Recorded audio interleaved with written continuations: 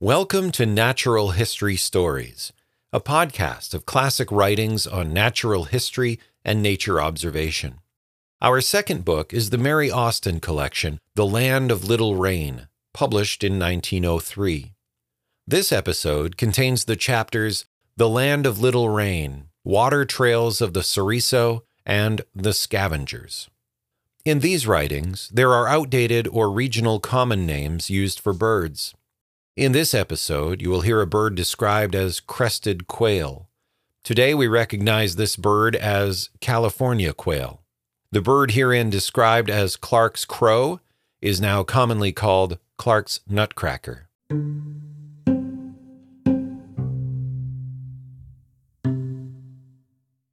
The Land of Little Rain. Preface. I confess to a great liking for the Indian fashion of name-giving, every man known by that phrase which best expresses him to whoso names him. Thus he may be Mighty Hunter, or Man Afraid of a Bear, according as he is called by friend or enemy, and Scarface to those who knew him by the eye's grasp only. No other fashion, I think, sets so well with the various natures that inhabit in us, and if you agree with me, you will understand why so few names are written here as they appear in the geography. For if I love a lake known by the name of the man who discovered it, which endears itself by reason of the close-locked pines it nourishes about its borders, you may look in my account to find it so described. But if the Indians have been there before me, you shall have their name, which is always beautifully fit and does not originate in the poor human desire for perpetuity. Nevertheless, there are certain peaks, canyons, and clear meadow spaces which are above all compassing of words, and have a certain fame as the nobly great to whom we give no familiar names. Guided by these, you may reach my country and find or not find, according as it lieth in you, much that is set down here, and more.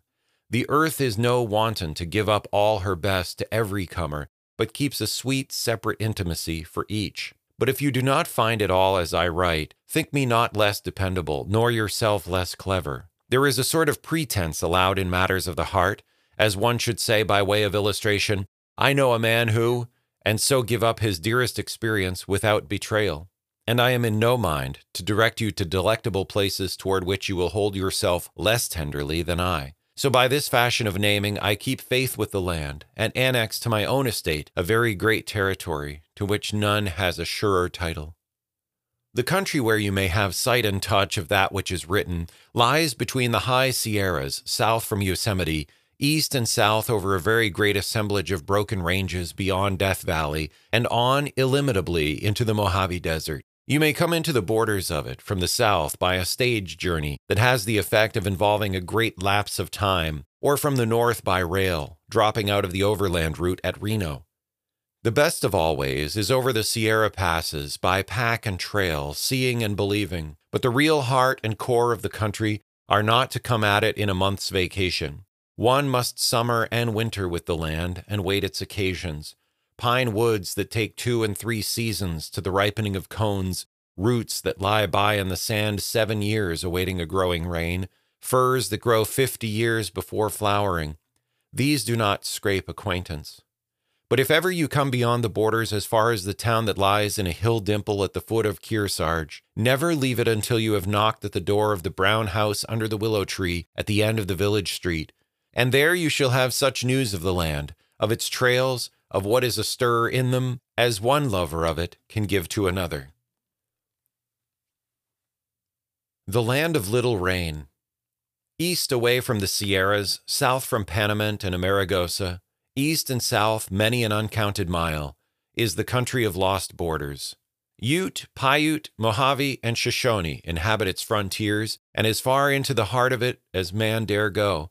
Not the law, but the land sets the limit. Desert is the name it wears upon the maps, but the Indians is the better word. Desert is a loose term to indicate land that supports no man.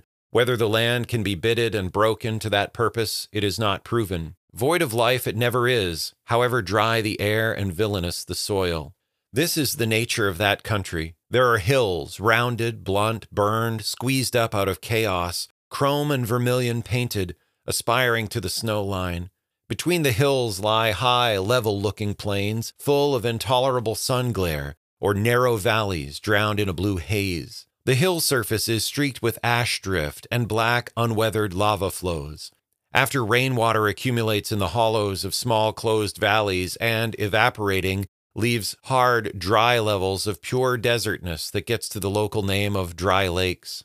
Where the mountains are steep and the rains heavy, the pool is never quite dry, but dark and bitter, rimmed about with the efflorescence of alkaline deposits. A thin crust of it lies along the marsh over the vegetating area, which has neither beauty nor freshness. In the broad wastes open to the wind, the sand drifts in hummocks and about the stubby shrubs, and between them the soil shows saline traces. The sculpture of the hills here is more wind than water work, though the quick storms do sometimes scar them past many a year's redeeming. In all the western desert edges, there are essays in miniature at the famed, terrible Grand Canyon, to which, if you keep on long enough in this country, you will come at last.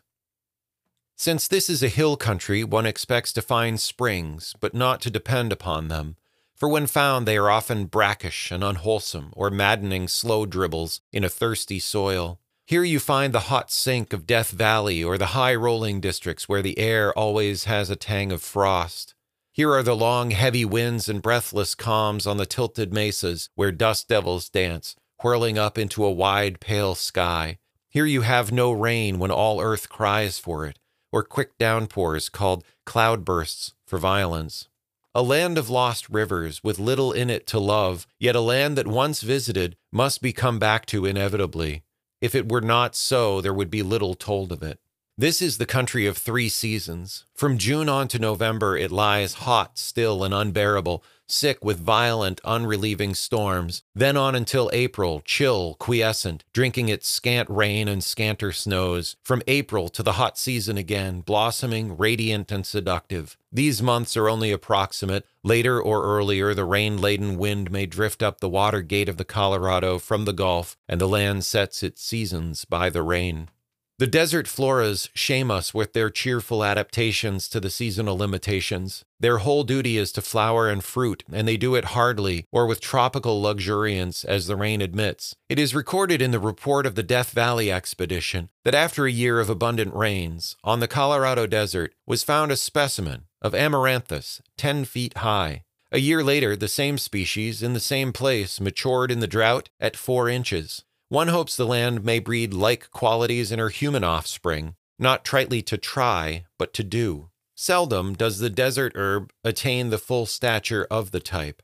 Extreme aridity and extreme altitude have the same dwarfing effect, so that we find in the high Sierras and in Death Valley related species in miniature that reach a comely growth in mean temperatures. Very fertile are the desert plants in expedients to prevent evaporation, turning their foliage edgewise toward the sun, growing silky hairs, exuding viscid gum. The wind, which has a long sweep, harries and helps them. It rolls up dunes about the stocky stems, encompassing and protective, and above the dunes, which may be, as with the mesquite, 3 times as high as a man, the blossoming twigs flourish and bear fruit. There are many areas in the desert where drinkable water lies within a few feet of the surface, indicated by the mesquite and the bunch grass. It is this nearness of unimagined help that makes the tragedy of desert deaths. It is related to that final breakdown of that hapless party that gave Death Valley its forbidding name, occurred in a locality where shallow wells would have saved them. But how were they to know that? Properly equipped, it is possible to go safely across that ghastly sink, yet every year it takes its toll of death, and yet men find there sun-dried mummies of whom no trace or recollection is preserved. To underestimate one's thirst, to pass a given landmark to the right or left, to find a dry spring where one looked for running water, there is no help for any of these things. Along springs and sunken watercourses, one is surprised to find such water-loving plants as grow widely in moist ground, but the true desert breeds its own kind, each in its particular habitat. The angle of the slope, the frontage of a hill, the structure of the soil determines the plant. South-looking hills are nearly bare, and the lower tree line higher here by 1,000 feet. Canyons running east and west will have one wall naked and one clothed. Around dry lakes and marshes, the herbage preserves a set and orderly arrangement. Most species have well-defined areas of growth, the best index the voiceless land can give the traveler of his whereabouts. If you have any doubt about it, know that the desert begins with the creosote. This immortal shrub spreads down into Death Valley and up to the timberline, odorous and medicinal, as you might guess from the name, wand-like with shining fretted foliage. Its vivid green is grateful to the eye in a wilderness of gray and greenish-white shrubs. In the spring, it exudes a resinous gum, which the Indians of those parts know how to use with pulverized rock for cementing arrow points to shafts. Trust Indians not to miss any virtues of the plant world. Nothing the desert produces expresses it better than the unhappy growth of the tree yuccas. Tormented thin forests of it stalk drearily into the high mesas, particularly in that triangular slip that fans out eastward from the meeting of the Sierras and coastwise hills, where the first swings across the southern end of the San Joaquin Valley. The yucca bristles with bayonet-pointed leaves, dull green, growing shaggy with age, tipped with panicles of fetid greenish bloom. After death, which is slow, the ghostly hollow network of its woody skeleton, with hardly power to rot, makes the moonlight fearful. Before the yucca has come to flower, while yet its bloom is a creamy, cone-shaped bud of the size of a small cabbage, full of sugary sap, the Indians twist it deftly out of its fence of daggers and roast it for their own delectation. So it is that in those parts where man inhabits, one sees young plants of Yucca arborensis infrequently. Other yuccas, cacti, low herbs, 1,000 sorts, one finds journeying east from the coastwise hills. There is neither poverty of soil nor species to account for the sparseness of desert growth, but simply that each plant requires more room. So much earth must be preempted to extract so much moisture. The real struggle for existence, the real brain of the plant is underground. Above, there is room for a rounded, perfect growth. In Death Valley, reputed the very core of desolation, are nearly 200 identified species. Above the lower tree line, which is also the snow line, mapped out abruptly by the sun, one finds spreading growth of pinyon, juniper branched nearly to the ground, lilac and sage, and scattering white pines. There is no special preponderance of self-fertilized or wind-fertilized plants, but everywhere the demand for and evidence of insect life. Now where there are seeds and insects, there will be birds and small mammals, and where these are, will come the slinking, sharp-toothed kind that prey upon them. Go as far as you dare in the heart of a lonely land. You cannot go so far that life and death are not before you. Painted lizards slip in and out of rock crevices, and pant on the white-hot sands. Birds, hummingbirds even, nest in the cactus scrub. Woodpeckers befriend the demonic yuccas. Out of the stark treeless waste rings the music of the night-singing mockingbird. If it be summer and the sun be well down, there will be a burrowing owl to call. Strange, furry, tricksy things dart across the open places, or sit motionless in the conning towers of the creosote. The poet may have named all the birds without a gun, but not the fairy-footed, the ground-inhabiting, furtive, small folk of the rainless regions. They are too many and too swift. How many you would not believe without seeing the footprint tracings in the sand. They are nearly all night workers, finding the days too hot and white. In mid-desert, where there are no cattle, there are no birds of carrion. But if you go far in that direction, the chances are that you will find yourself shadowed by their tilted wings. Nothing so large as a man can move unspied upon in that country, and they know well how the land deals with strangers. There are hints to be had here of the way in which the land forces new habits on its dwellers. The quick increase of suns at the end of spring sometimes overtakes birds in their nesting and effects a reversal of the ordinary manner of incubation. It becomes necessary to keep eggs cool rather than warm. One hot, stifling spring, in the Little Antelope, I had occasion to pass and repass frequently the nest of a pair of meadowlarks, located unhappily in the shelter of a very slender weed. I never caught them sitting except near night, but at midday they stood or drooped above it, half fainting with pitifully parted bills between their treasure and the sun. Sometimes both of them together with wings spread and half lifted continued a spot of shade in a temperature that constrained me at last in a fellow feeling to spare them a bit of canvas for permanent shelter. There was a fence in that country shutting in a cattle range, and along its 15 miles of posts one could be sure of finding a bird or two in every strip of shadow, sometimes the sparrow and the hawk with wings trailed and beaks parted, drooping in the white truce of noon. If one is inclined to wonder at first how so many dwellers came to be in the loneliest land that ever came out of God's hands, what they do there and why they stay, one does not wonder so much after having lived there. None other than this long brown land lays such a hold on the affections. The rainbow hills, the tender bluish mists, the luminous radiance of spring have the lotus charm. They trick the sense of time so that once inhabiting there, you always mean to go away without quite realizing that you have not done it. Men who have lived there, miners and cattlemen, will tell you this, not so fluently, but emphatically cursing the land and going back to it. For one thing, there is the divinest, cleanest air to be breathed anywhere in God's world. Someday the world will understand that, and the little oasis on the windy tops of hills will harbor for healing its ailing, house-weary broods. There is promise there of great wealth in ores and earths, which is no wealth by reason of being so far removed from water and workable conditions, but men are bewitched by it and tempted to try the impossible. You should hear Salty Williams tell how he used to drive 18 and 20 mule teams from the Borax Marsh to the Mojave, 90 miles with the trail wagon full of water barrels. Hot days, the mules would go so mad for drink that the clank of the water bucket set them into an uproar of hideous maimed noises and a tangle of harness chains, while Salty would sit on the high seat with the sun glare heavy in his eyes, dealing out curses of pacification in a level, uninterested voice until the clamor fell off from sheer exhaustion. There was a line of shallow graves along that road. They used to count on dropping a man or two of every new gang of coolies brought out in the hot season. But when he lost his swamper, smitten without warning at the noon halt, Salty quit his job. He said it was too darn hot. The swamper he buried, by the way, with stones upon him to keep the coyotes from digging him up, and 7 years later I read the penciled lines on the pine headboard, still bright and unweathered.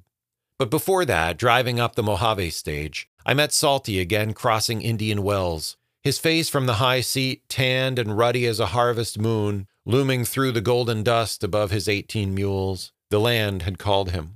The palpable sense of mystery in the desert air breeds fables, chiefly of lost treasure. Somewhere within its stark borders, if one believes report, is a hill strewn with nuggets, one seamed with virgin silver, an old clayey waterbed where Indians scooped up earth to make cooking pots and shaped them, reeking with grains of pure gold. Old miners drifting about the desert edges, weathered into the semblance of the tawny hills, will tell you tales like these convincingly. After a little sojourn in that land, you will believe them on their own account. It is a question whether it is not better to be bitten by the little horned snake of the desert that goes sidewise and strikes without coiling than by the tradition of a lost mine. And yet, is it not perhaps to satisfy expectation that one falls into the tragic key in writing of desertness? The more you wish of it, the more you get, and in the meantime lose much of the pleasantness. In that country, which begins at the foot of the east slope of the Sierras and spreads out by less and less lofty hill ranges toward the Great Basin, it is possible to live with great zest, to have red blood and delicate joys, to pass and repass about one's daily performance an area that would make an Atlantic seaboard state, and that with no peril and, according to our way of thought, no particular difficulty. At any rate, it was not people who went into the desert merely to write it up who invented the fabled haciampa, of whose waters, if any drink, they can no more see facts as naked fact, but all radiant with the color of romance. I, who must have drunk of it in my twice 7 years' wanderings, am assured that it is worthwhile. For all the toll the desert takes of a man, it gives compensations, deep breaths, deep sleep, and the communion of the stars.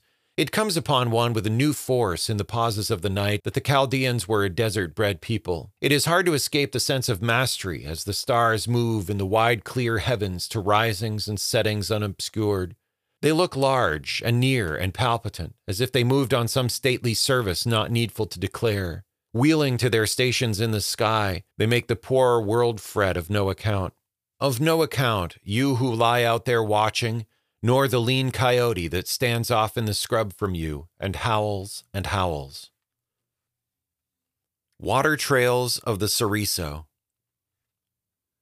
By the end of the dry season, the water trails of the Ceriso are worn to a white ribbon in the leaning grass, spread out faint and fan-wise toward the homes of the gopher and the ground rat and squirrel.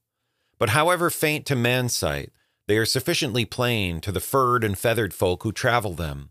Getting down to the eye level of rat and squirrel kind, one perceives what might easily be wide and winding roads to us if they occurred in thick plantations of trees 3 times the height of a man. It needs but a slender thread of barrenness to make a mouse trail in the forest of the sod. To the little people, the water trails are as country roads, with scents as signboards. It seems that man-height is the least fortunate of all heights from which to study trails. It is better to go up the front of some tall hill, say the spur of Black Mountain, looking back and down across the hollow of the Ceriso. Strange how long the soil keeps the impression of any continuous treading, even after grass has overgrown it. 20 years since, a brief heyday of mining at Black Mountain made a stage road across the Ceriso, yet the parallel lines that are the wheel traces show from the height dark and well-defined. Afoot in the Ceriso, one looks in vain for any sign of it, so all the paths that wild creatures are going down to the lone tree spring are mapped out whitely from this level, which is also the level of the hawks. There is little water in the Ceriso at the best of times, and that little brackish and smelling vilely. But by a lone juniper where the rim of the Ceriso breaks away to the lower country, there is a perpetual rill of fresh, sweet drink in the midst of lush grass and watercress. In the dry season, there is no water else for a man's long journey of a day. East to the foot of Black Mountain, and north and south without counting, are the burrows of small rodents, rat and squirrel kind. Under the sage are the shallow forms of the jackrabbits, and in the dry banks of washes, and among the strewn fragments of black rock, layers of bobcat, fox, and coyote. The coyote is your true water witch, one who snuffs and paws again at the smallest spot of moisture-scented earth until he has freed the blind water from the soil. Many water holes are no more than this, detected by the lean hobo of the hills in localities where not even an Indian would look for it.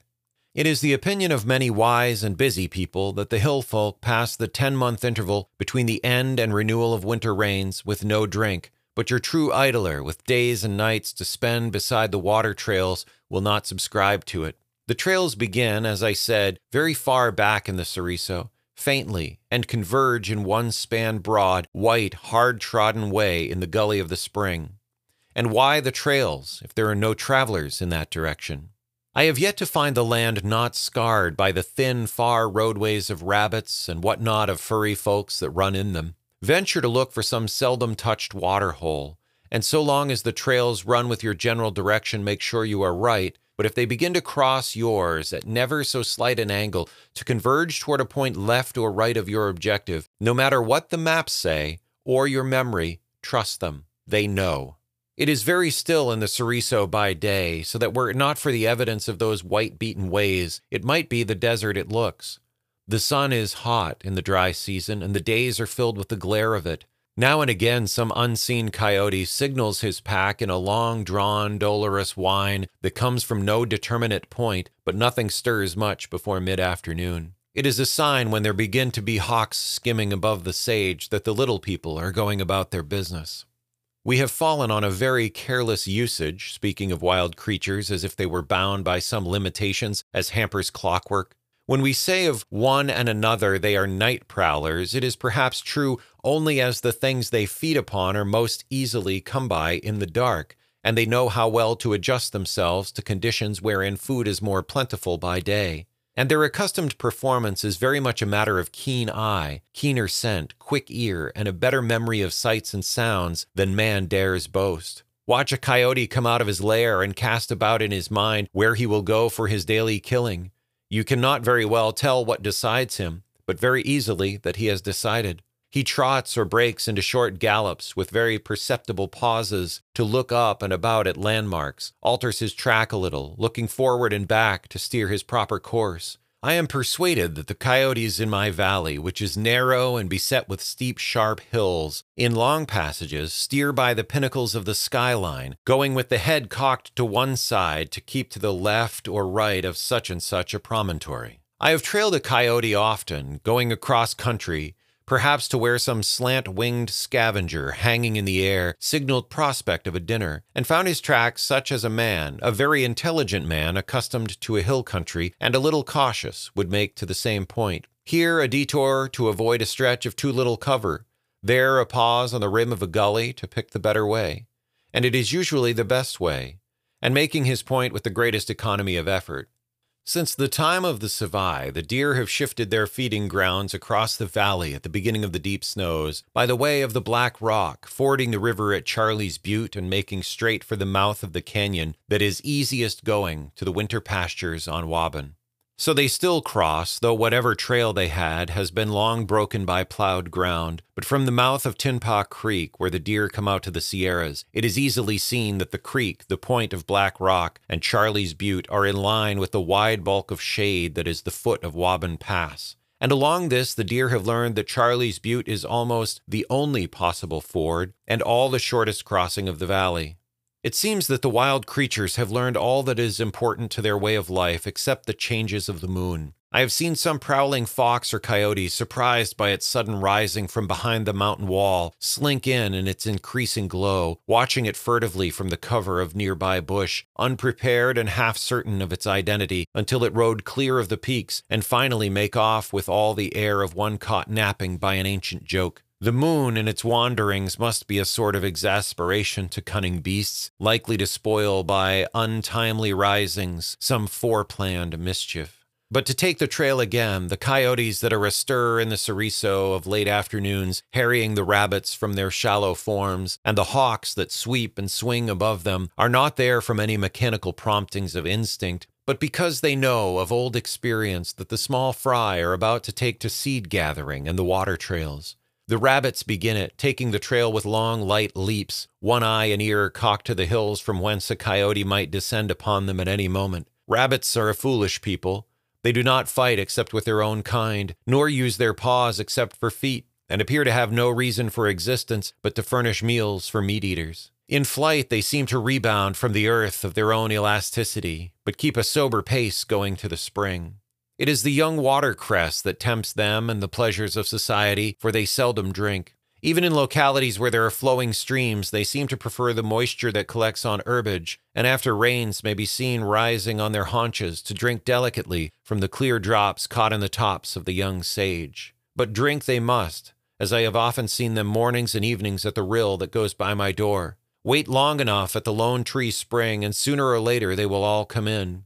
But here their matings are accomplished, and though they are fearful of so little as a cloud shadow or a blown leaf, they contrive to have some playful hours. At the spring, the bobcat drops down upon them from the Black Rock, and the red fox picks them up returning in the dark. By day, the hawk and eagle overshadow them, and the coyote has all times and seasons for his own. Cattle, when there are any in the Ceriso, drink morning and evening, spending the night on the warm, last-lighted slopes of neighboring hills, stirring with the peep of day. In these half-wild, spotted steers, the habits of an earlier lineage persist. It must be long since they have made beds for themselves, but before lying down they turn themselves round and round as dogs do. They choose bare and stony ground, exposed fronts of westward-facing hills, and lie down in companies. Usually, by the end of the summer, the cattle have been driven or gone of their own choosing to the mountain meadows. One year, a maverick yearling, strayed or overlooked by the vaqueros, kept on until season's end, and so betrayed another visitor to the spring that else I might have missed. On a certain morning, the half-eaten carcass lay at the foot of the Black Rock, and in the moist earth by the rill of the spring, the footpads of a cougar, puma, mountain lion, or whatever the beast is rightly called. The kill must have been made early in the evening, for it appeared that the cougar had been twice to the spring, and since the meat-eater drinks little until he has eaten, he must have fed and drunk, and after an interval of lying up in the Black Rock, had eaten and drunk again. There is no knowing how far he had come, but if he came again the second night, he found that the coyotes had left him very little of his kill. Nobody ventures to say how infrequently and at what hour the small fry visit the spring. There are such numbers of them that if each came between the last of spring and the first of winter rains, there would still be water trails. I have seen badgers drinking about the hour where the light takes on the yellow tinge it has from coming slantwise through the hills. They find out showl places and are loath to wet their feet. Rats and chipmunks have been observed visiting the spring as late as 9 o'clock mornings. The larger spermophiles that live near the spring and keep awake to work all day come and go at no particular hour, drinking sparingly. At long intervals, on half-lighted days, meadow and field mice steal delicately along the trail. These visitors are all too small to be watched carefully at night, but for evidence of their frequent coming, there are the trails that may be traced miles out among the crisping grasses. On rare nights, in the places where no grass grows between the shrubs and the sand silvers whitely to the moon, one sees them whisking to and fro on innumerable errands of seed gathering, but the chief witnesses of their presence near the spring are the elf owls. Those burrow-haunting speckled fluffs of greediness begin a twilight flitting toward the spring, feeding as they go on grasshoppers, lizards, and small, swift creatures, diving into burrows to catch field mice asleep, battling with chipmunks at their own doors, and getting down in great numbers toward the lone juniper. Now, owls do not love water greatly on its own account. Not to my knowledge have I caught one drinking or bathing, though on night wanderings across the mesa they flit up from under the horses' feet along stream borders. Their presence near the spring in great numbers would indicate the presence of the things they feed upon. All night the rustle and soft hooting keeps on in the neighborhood of the spring, with seldom small shrieks of mortal agony. It is clear day before they have all gotten back to their particular hummocks, and if one follows cautiously not to frighten them into some nearby burrow, it is possible to trail them far up the slope. The crested quail that troop in the Ceriso are the happiest frequenters of the water trails. There is no furtiveness about their morning drink. About the time the burrowers and all that feed upon them are addressing themselves to sleep, great flocks pour down the trails with that peculiar melting motion of moving quail, twittering, shoving, and shouldering. They splatter into the shallows, drink daintily, shake out small showers over their perfect coats, and melt away again into the scrub, preening and pranking, with soft, contented noises. After the quail, sparrows and ground-inhabiting birds bathe with the utmost frankness and a great deal of splutter, and here in the heart of noon hawks resort, sitting, panting, with wings aslant, and a truce to all hostilities because of the heat. One summer there came a roadrunner up from the lower valley, peeking and prying, and he had never any patience with the water baths of the sparrow. His own ablutions were performed in the clean, hopeful dust of the chaparral, and whenever he happened on their morning splatterings, he would depress his glossy crest, slant his shining tail toward the level of his body, until he looked like some bright, venomous snake, daunting them with shrill abuse and feint of battle. Then suddenly he would go tilting and balancing down the gully in fine disdain, only to return in a day or two to make sure the foolish bodies were still at it. Out on the Ceriso, about 5 miles, and wholly out of sight of it, near where the immemorial foot trail goes up from Saline Flat toward Black Mountain, is a water sign worth turning out of the trail to see. It is a laid circle of stones large enough not to be disturbed by any ordinary hap, with an opening flanked by 2 parallel rows of similar stones, between which were an arrow placed, touching the opposite rim of the circle. Thus it would point as the crow flies to the spring. It is the old, indubitable watermark of the Shoshones. One still finds it in the desert ranges, in salt wells and mesquite valleys, and along the slopes of Waban. On the other side of Ceriso, where the Black Rock begins, about a mile from the spring, is the work of an older, forgotten people. The rock hereabout is all volcanic, fracturing with a crystalline whitish surface, but weathered outside to furnace blackness.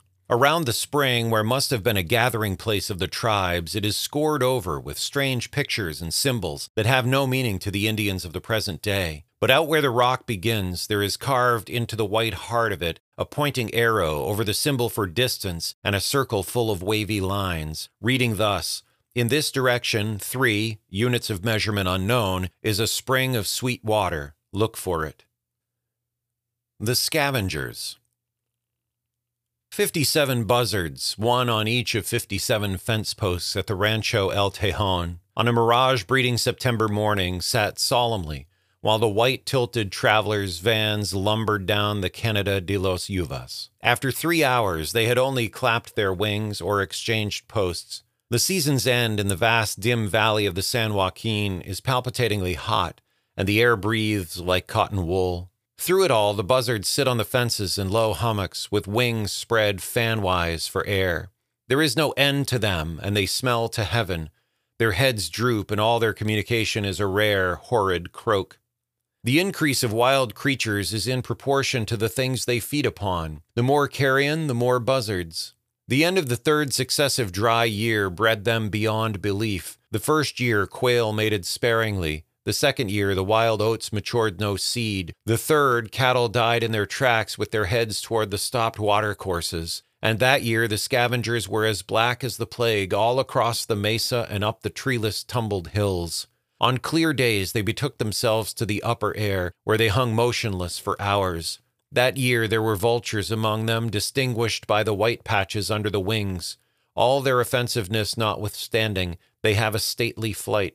They must also have what pass for good qualities among themselves, for they are social, not to say clannish. It is a very squalid tragedy, that of the dying brutes and the scavenger birds. Death by starvation is slow. The heavy-headed, rack-boned cattle totter in the fruitless trails. They stand for long, patient intervals. They lie down and do not rise. There is fear in their eyes when they are first stricken, but afterward only intolerable weariness. I suppose the dumb creatures know nearly as much of death as do their betters, who have only the more imagination. Their even-breathing submission after the first agony is their tribute to its inevitableness. It needs a nice discrimination to say which of the basket-ribbed cattle is likeliest to afford the next meal, but the scavengers make few mistakes. One stoops to the quarry, and the flock follows. Cattle, once down, may be days in dying. They stretch out their necks along the ground. They roll up their slow eyes at longer intervals. The buzzards have all the time, and no beak is dropped or talon struck until the breath is wholly past. It is doubtless the economy of nature to have the scavengers by to clean up carrion. But a wolf at the throat would be a shorter agony than the long stalking and sometimes perchings of these loathsome watchers. Suppose now it were a man in this long-drawn, hungrily spied-upon distress. When Timmy O'Shea was lost on Amargosa Flats for 3 days without water, Long Tom Bassett found him, not by any trail, but by making straight away for the points where he saw buzzards stooping. He could hear the beat of their wings, Tom said, and trod on their shadows, but O'Shea was past recalling what he thought about things after the second day. My friend Ewan told me, among other things, when he came back from San Juan Hill, that not all the carnage of battle turned his bowels as the sight of slant black wings rising flockwise before the burial squad. There are 3 kinds of noises buzzards make. It is impossible to call them notes, raucous and elemental. There is a short croak of alarm, and the same syllable in a modified tone to serve all the purpose of ordinary conversation. The old birds make a kind of throaty chuckling to their young, but if they have any love song, I have not heard it. The young yawp in the nest a little, with more breath than noise. It is seldom one finds a buzzard's nest, seldom that grown-ups find a nest of any sort. It is only children to whom these things happen by right, but by making a business of it, one may come upon them in wide, quiet canyons, or on the lookouts of lonely table-topped mountains, 3 or 4 together in the tops of stubby trees, or on rotten cliffs well open to the sky. It is probable that the buzzard is gregarious, but it seems unlikely from the small number of young noted at any time that every female incubates each year. The young birds are easily distinguished by their size when feeding, and high up in the air by the worn primaries of the older birds. It is when the young go out of the nest on their first foraging that the parents, full of a crass and simple pride, make their indescribable chucklings of gobbling, gluttonous delight. The little ones would be amusing as they tug and tussle if one could forget what it is they feed upon. One never comes any nearer to the vulture's nest or nestlings than hearsay. They keep to the southerly Sierras and are bold enough, it seems, to do killing on their own account when no carrion is at hand. They dog the shepherd from camp to camp, the hunter home from the hill, and will even carry away offal from under his hand. The vulture merits respect for his bigness and for his bandit airs, but he is a somber bird with none of the buzzard's frank satisfaction in his offensiveness. The least objectionable of the inland scavengers is the raven, frequenter of the desert ranges, the same called locally carrion crow. He is handsomer and has such an air. He is nice in his habits and is said to have likable traits. A tame one in a Shoshone camp was the butt of much sport and enjoyed it. He could all but talk and was another of the children, but an arrant thief. The raven will eat most things that come his way, eggs and young of ground-nesting birds, seeds, even lizards and grasshoppers, which he catches cleverly, and whatever he is about. Let a coyote trot never so softly by, the raven flaps up and after, for whatever the coyote can pull down or nose out is meat also for the carrion crow. And never a coyote comes out of his lair for killing in the country of carrion crows, but looks up first to see where they may be gathering. It is a sufficient occupation for a windy morning on the lineless level mesa to watch the pair of them eyeing each other furtively, with a tolerable assumption of unconcern, but no doubt with a certain amount of good understanding about it, Once at Red Rock, in a year of green pasture, which is a bad time for the scavengers, we saw 2 buzzards, 5 ravens, and a coyote feeding on the same carrion, and only the coyotes seemed ashamed of the company. Probably we never fully credit the interdependence of wild creatures and their cognizance of the affairs of their own kind. When the 5 coyotes that ranged the Tejon from Pasteria to Tunawai planned a relay race to bring down an antelope strayed from the band, beside myself to watch, an eagle swung down from Mount Pinos. Buzzards materialized out of invisible ether, and hawks came trooping like small boys to a street fight. Rabbits sat up in the chaparral and cocked their ears, feeling themselves quite safe for the once as the hunt swung near them. Nothing happens in this deep wood that the blue jays are not all agog to tell. The hawk follows the badger, the coyote, the carrion crow, and from their aerial stations the buzzards watch each other. What would be worth knowing is how much of their neighbors' affairs the new generations learn for themselves and how much they are taught of their elders. So wide is the range of the scavengers that it is never safe to say, eyewitness to the contrary, that there are few or many in such a place. Where the carrion is, there will the buzzards be gathered together, and in 3 days' journey you will not sight another one. The way up from Mojave to Red Butte is all desertness, affording no pasture and scarcely a rill of water. In a year of little rain in the south, flocks and herds were driven to the number of thousands along this road to the perennial pastures of the high ranges. It is a long, slow trail, ankle-deep in bitter dust that gets up in the slow wind and moves along the backs of the crawling cattle. In the worst of times, 1 in 3 will pine and fall out by the way. In the defiles of Red Rock, the sheep piled up a stinking lane. It was the sun smiting by day.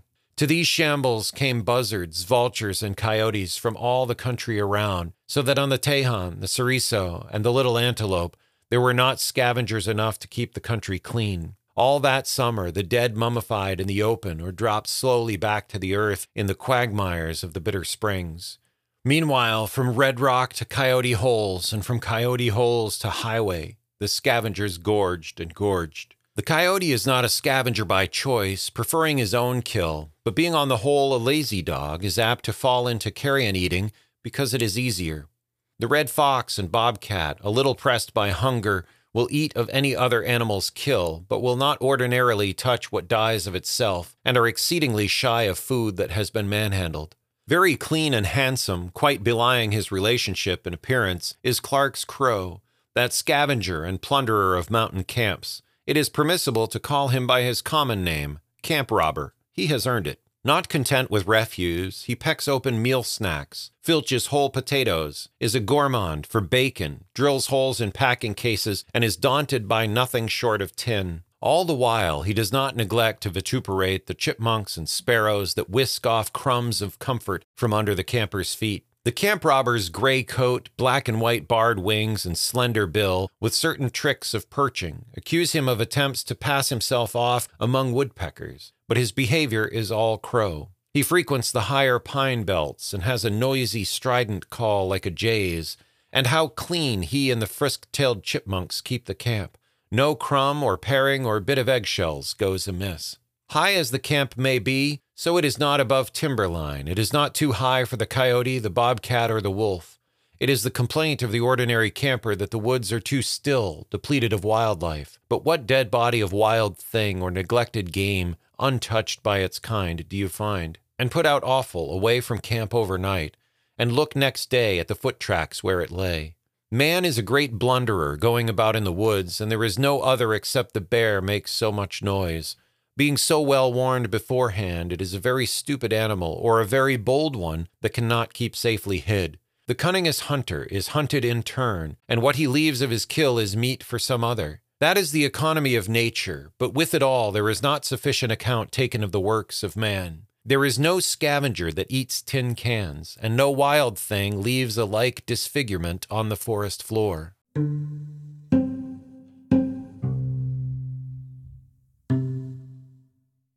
Natural History Stories, a podcast of classic writings on natural history and nature observation, is produced and narrated by me, Pete Ryan.